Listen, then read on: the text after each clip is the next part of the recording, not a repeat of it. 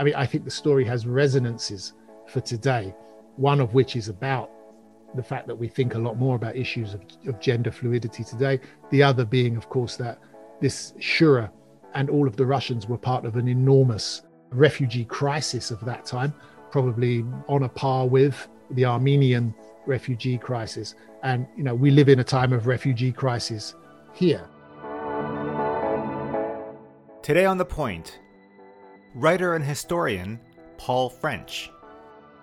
We had a long conversation about his new book, Destination Peking, and his new BBC Radio 3 docudrama, Peking Noir.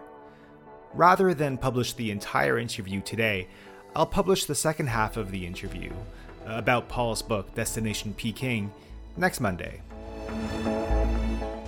But first, we talk about his new BBC Radio 3 docudrama, Peking Noir.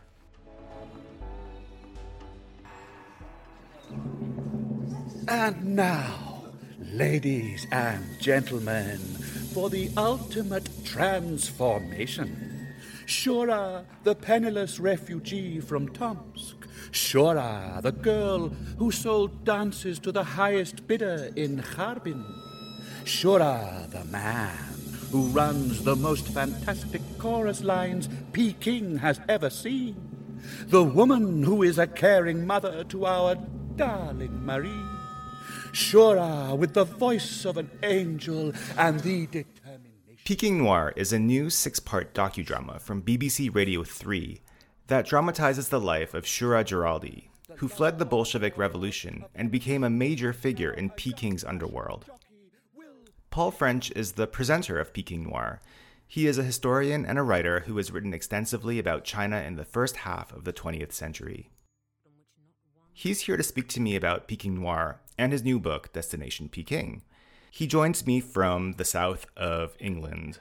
Paul, thank you for joining me on The Point. I really enjoyed both Peking Noir and Destination Peking. You've been on Shura's tale for 15 years. When did you first encounter Shura, and what was it that interested you about Shura? Well, thank you very much for inviting me on your show, by the way. This is good as you're in Beijing, as I know this is a bit of an old Peking overload. But the two things were done at separate times, but because of lockdown and everything, I've sort of come out at the same time. So it just looks like I'm kind of crazy on old Peking, but which is true. But I wasn't planning them both to come out at the same time.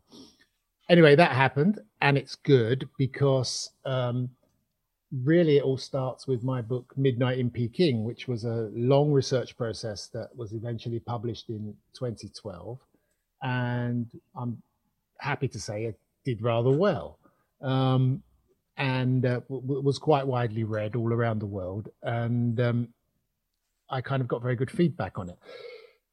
That's the story of a murder in Peking in 1937 of a young English girl that was never solved at the time. And I went back and reinvestigated the case.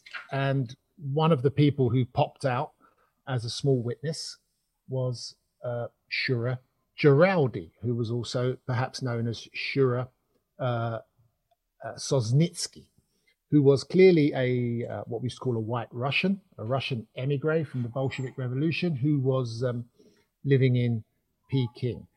And Shura was a fascinating character, largely because there was a wanted notice for him from the French concession police in Shanghai that indicated that he sometimes appeared as a male and sometimes as a female, and no one was quite sure which he actually was in the parlance of the day, there being only two genders. This got very confusing. There were also lots and lots of rumors about him, everything from he's just a fabulist who makes up stories and is really just nobody, to he's a major bank robber, drug dealer, owns every bar and cafe in the foreign red light area of Peking at the time, which was called the Badlands, over by what is now Beijing Railway Station. And no two people seem to be able to agree on this character. Anyway, he was a rather minor character in Midnight in Peking. And although I had lots more information on him, there were lots of memoirs that mentioned him as being what at the time they referred to as a hermaphrodite, or what we would now probably call intersex, that he appeared as a man, presented as a man and presented as a female sometimes, and all of these rumors about him, all fascinating, none of which could really go in the book apart from a few hints, because it would have taken me off the main story. But I kept it all, and I kept on talking about him. And then when the book came out and I was traveling around and talking about it and also receiving feedback from it, Shura seemed to be someone that everyone wanted to talk about. I mean, the people were fascinated by the mercurial kind of Zelig-like nature of this character. And so I kept on digging, and also started to receive more information about him from all over the world, from former Russians that had lived in Beijing. Again, some saying, he was the biggest villain you ever met, and others saying he was just nobody. He was just a cashier who liked to talk himself up.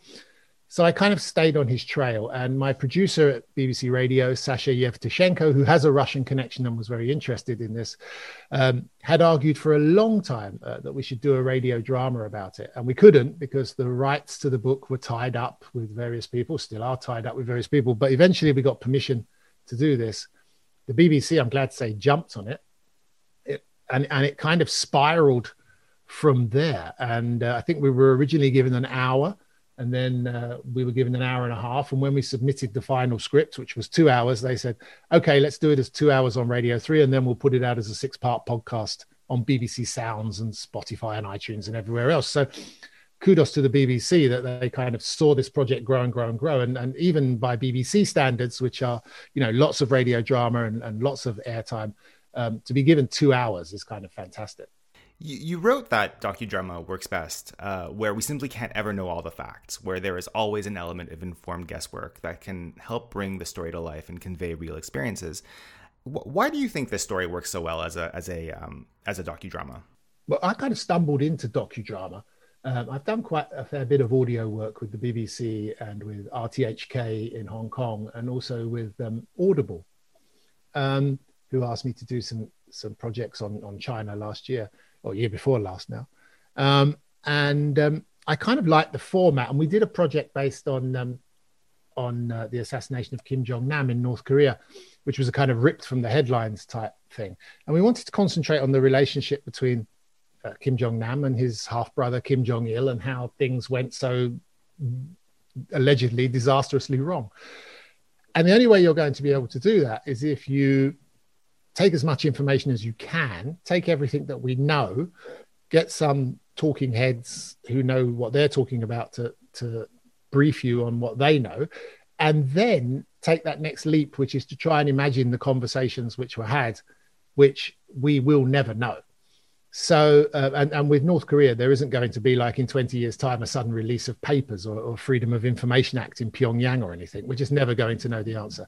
Now, the work I do in books is what I would call literary nonfiction. So I take a nonfiction story and use a lot of the techniques of literary fiction to tell that story, in the hope that it grips the reader. And what I learned from that was that as long as you're honest with the reader and you say, look, this is what we know, this is what we don't know, and this is what I'm going to make my best guesstimate, and you're going to have to trust me that I've researched it as much as possible and I'm making a sensible guess here. Applying that to radio, we did the same thing with Peking Noir, which is know everything that you can and then try and fill in the gaps with it, the best guesstimate dramatized. What do you want? This is the balalaika? Yeah. My friend, she said she'd be here. Her name is Nastia. We have no one by that name here. But I need a job. Please. I'll do anything. I need your help. I have nothing and I need to eat. What can you do? I can dance. There is a lot that we still don't know about Shura, but you've unearthed quite a lot of information about him. Where did you get most of your information about this story? Well, actually, before I encountered Shura as a witness in the Pamela Werner murder case, which is Midnight in Peking, I had come across him before, but I didn't register the two until later in the memoirs of John Blofeld. John Blofeld was a fascinating English aesthete who lived in Peking in the 1930s, went on to go and live in Thailand after the Second World War, And he wrote a wonderful book called The City of Lingering Splendor. And any of your listeners or yourself who are interested in Beijing and a sense of what Beijing was like before the Second World War, really, this is one of the books that's sort of, on the top 5 reads, I think. And Blofeld mostly talks about the sensuousness and the traditions of Peking at that time. He talks about opera and temples and hutongs and all of that great stuff. But he goes off on a slight diversion about an odd Russian he met who offered to sell him some sort of bootleg Crimean wine that he wanted for a party. And he then tells the story of Shura through several different angles and sources that he has, and references this, what at the time they would use the term hermaphrodite. Now that kind of is interesting. And also we know a lot more about that particular condition nowadays, and we're a lot more understanding about it. And it comes within the sort of general better understanding of gender fluidity and so on. But it did fascinate people.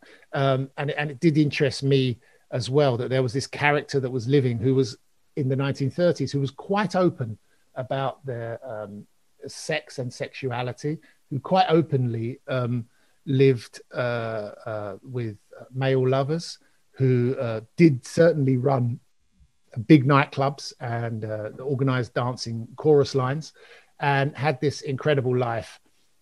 Disappeared during World War II, who knows where, we speculate in Peking Noir, and then came back because of his background and the allegations about him, was unable to secure a passport for another country, and was eventually what they called a forced repatriation to the Soviet Union, a country Shura had left in 1919, fleeing the Bolsheviks after the murder of his parents. So it's an incredible story that takes in kind of, I think we say at the start, 2 revolutions, a world war, the warlord era. I mean, at that time, over the time of Shura's life, Beijing had 9 different rulers, going from, kind of the early Republican government through warlords to Chiang Kai-shek to Mao. He saw it all. So as well as being a fascinating individual story, he is a cipher for Beijing between the wars. I have to admit, I was largely ignorant about the history between China and Russia. I've been to Harbin in northeastern China, not far from the Russian border. I've stood in front of the Russian Orthodox cathedral there. But still, as you say, this is not really a history that's taught in schools. When I think of Russian exiles after the Bolshevik Revolution, I never considered that many of these exiles came to China. Why did some Russians choose to come to China, and how many of them came?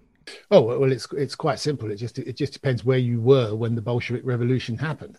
And if you were in the sort of west of Russia, then probably Europe was the easiest place to go. Hence the very large populations of Russian emigres that appeared in Berlin and particularly Paris, but also London and every other European city.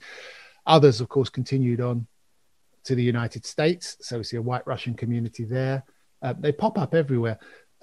Shura himself was from Tomsk in Siberia. And most people who were sort of, if you like, east of Novosibirsk probably followed the Trans-Siberian Railway east or walked east, ended up either taking that Trans-Siberian spur down into Mongolia. So we see whole white armies, as they were called, moving into Mongolia. Many others got on boats at Vladivostok, sailed down the coast to what is now the ports of North Korea, like Rajin, and then got the Russian-controlled trains that went across Manchuria, now Heilongjiang, of which, of course, Harbin, as you mentioned, is at the top, but the other cities there.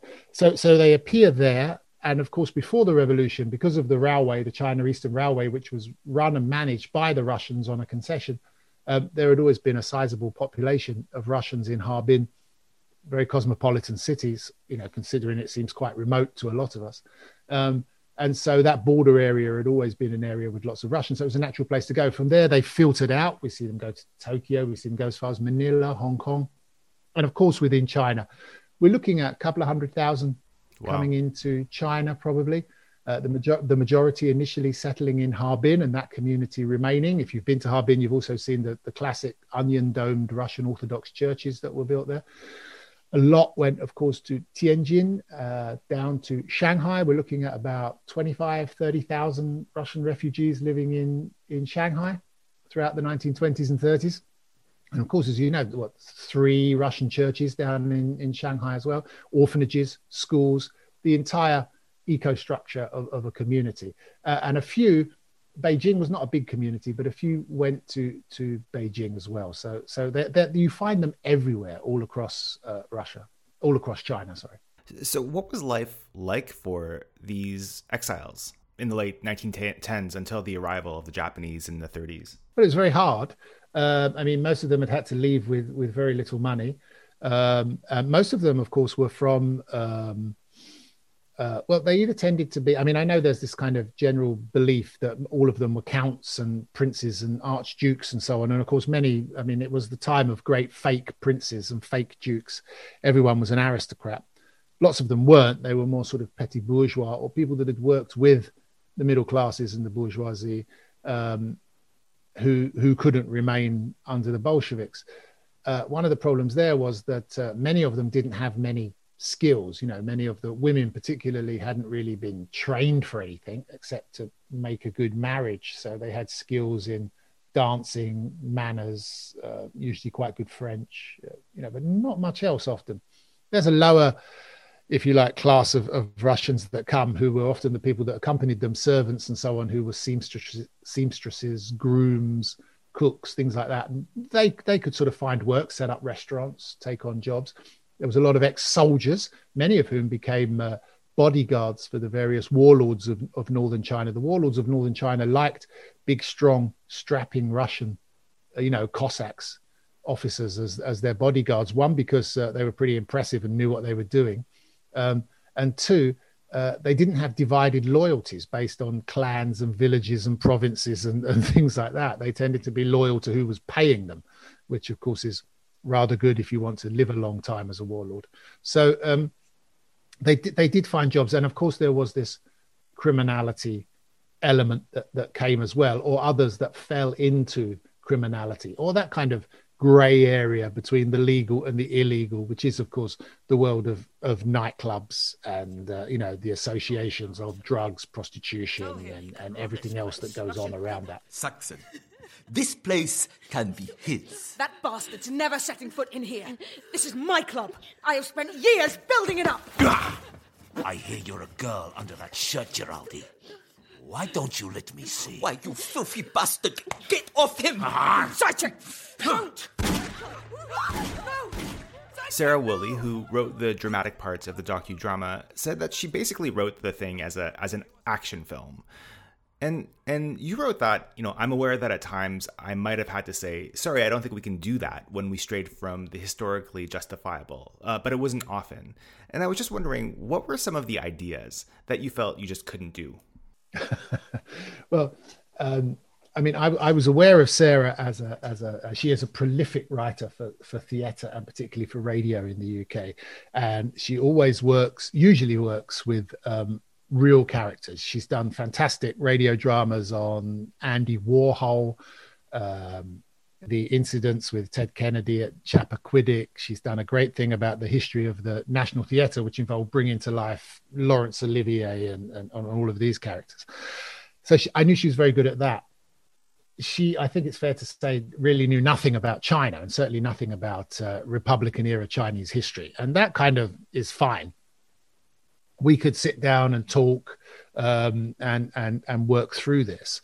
And I would kind of lay out exactly the series of events that I wanted to go to and what we knew and what we didn't know. So I would say, look, here at some point, we know that this event happens, right? A nightclub is opened and Shura is the owner.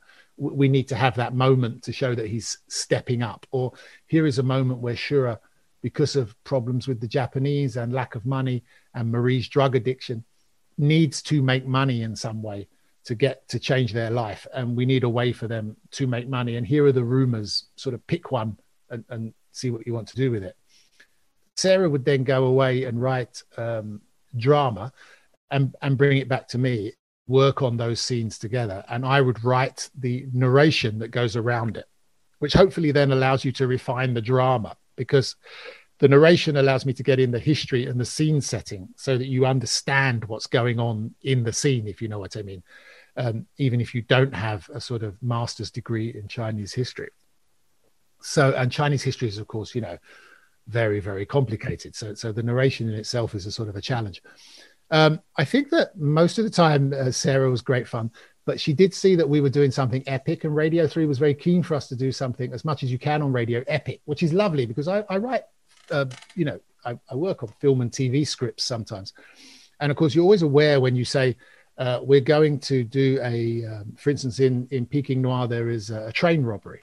Now, we know that Shura had a warlord lover, and we know that warlord lover bought Shura a large nightclub in Peking and just gifted it to Shura. And we also know that, but we don't know exactly where his money came from, except that at that time, warlords were robbing trains, particularly the Tianjin to Beijing train. It was getting robbed all the time. Everyone's seen Marlene Dietrich and Anna May Wong in Shanghai Express. You know, this is the situation in warlord China.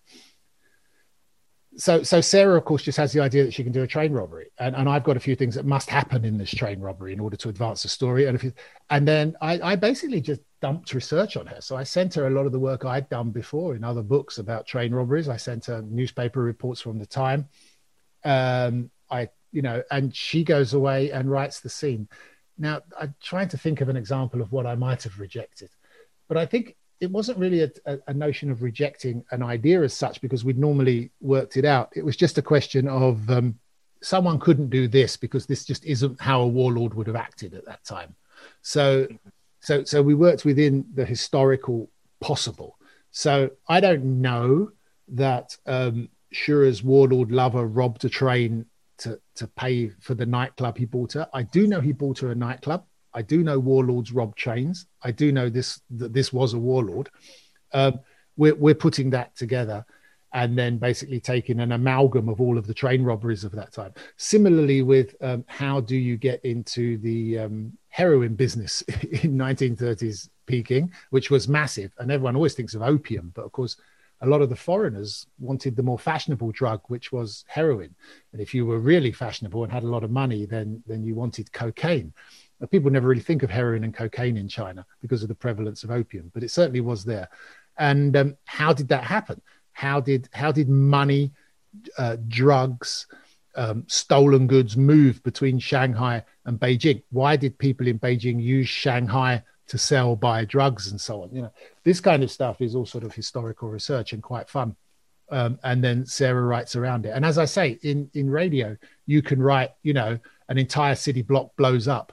And no one says we can't afford to do that because it's all just sound effects. So you can literally do what you like with radio. You know, you can have a train robbery in a radio. Whereas if we were doing it for TV, they'd probably say, no, couldn't you have them held up in a taxi? That'd be like a third of the cost. But, you know, in radio, you can just do what you want. Your imagination can just run riot.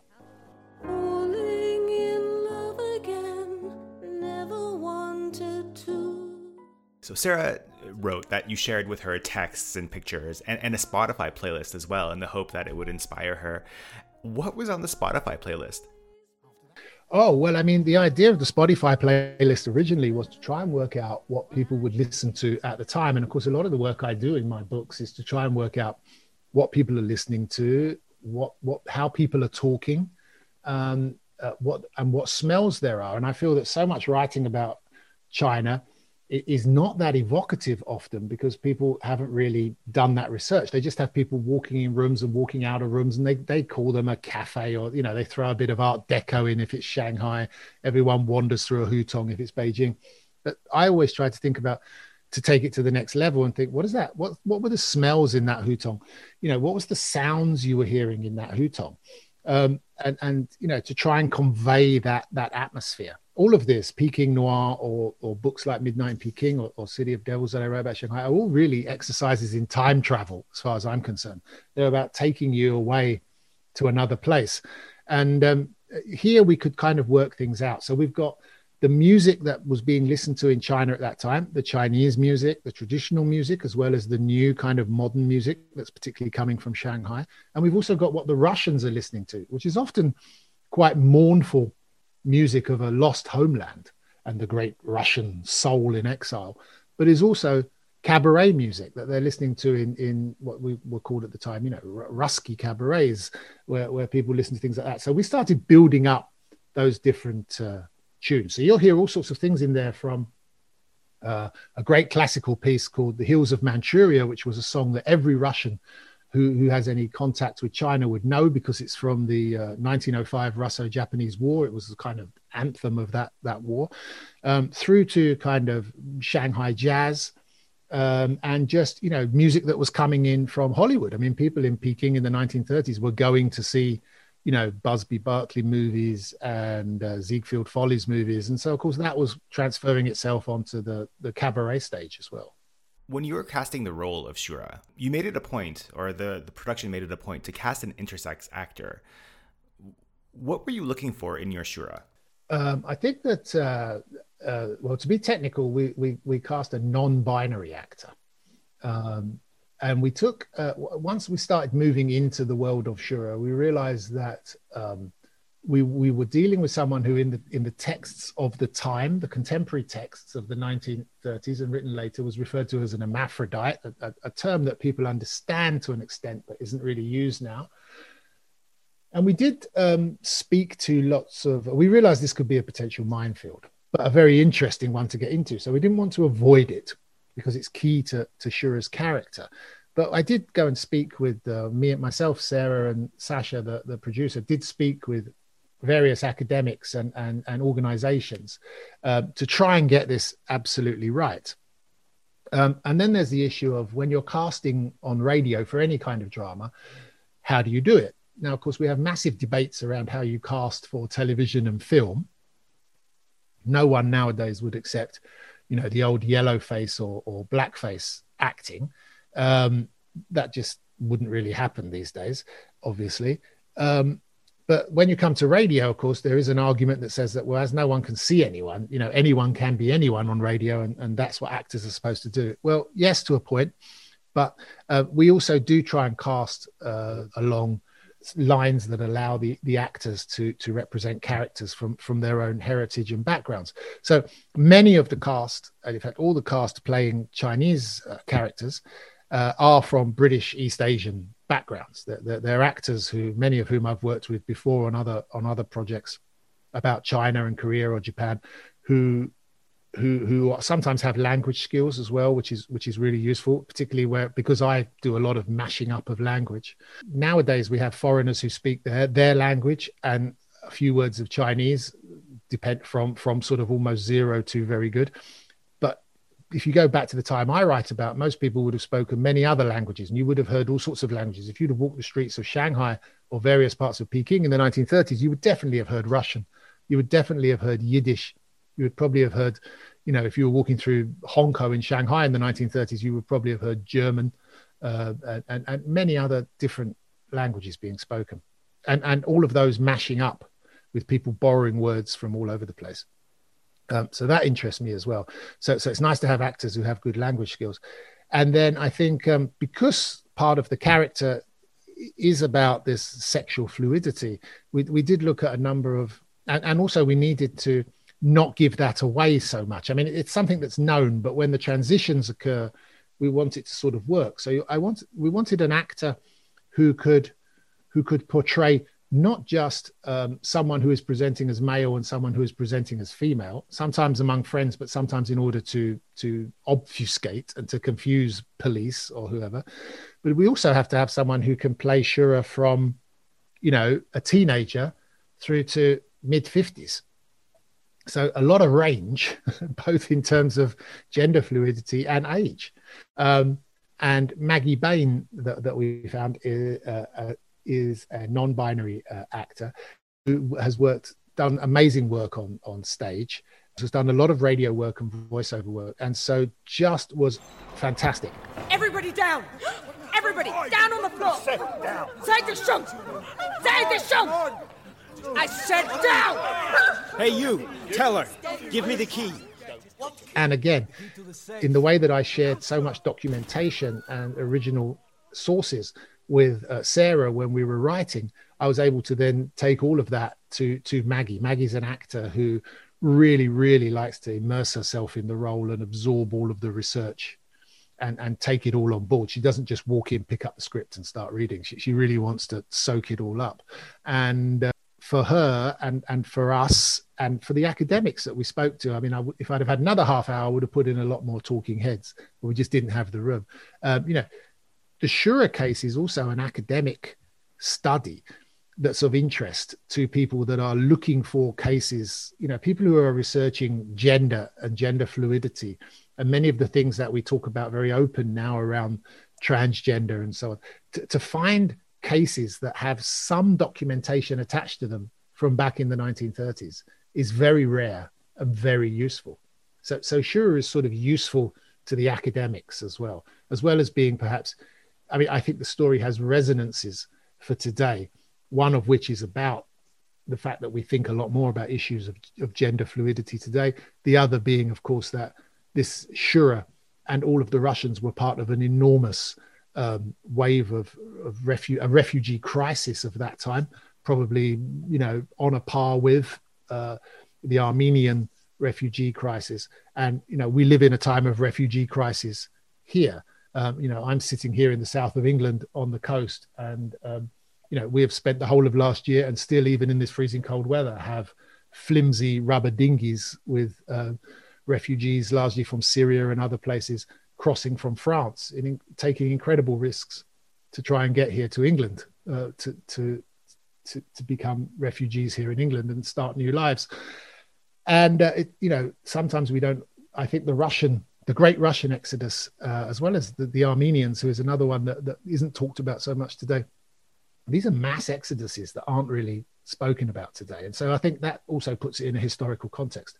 So again, the Shura story in its widest context has these issues that are very much with us today, but places them back in hutongs of 1930s Beijing. Thanks very much to Paul French.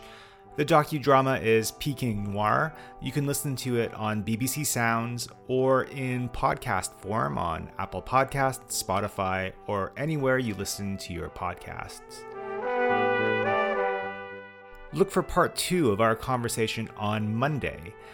We'll hear my interview with filmmaker Xiaopei He, which I'd originally scheduled for this week, next Thursday. Thanks for tuning in, and I'll see you next week.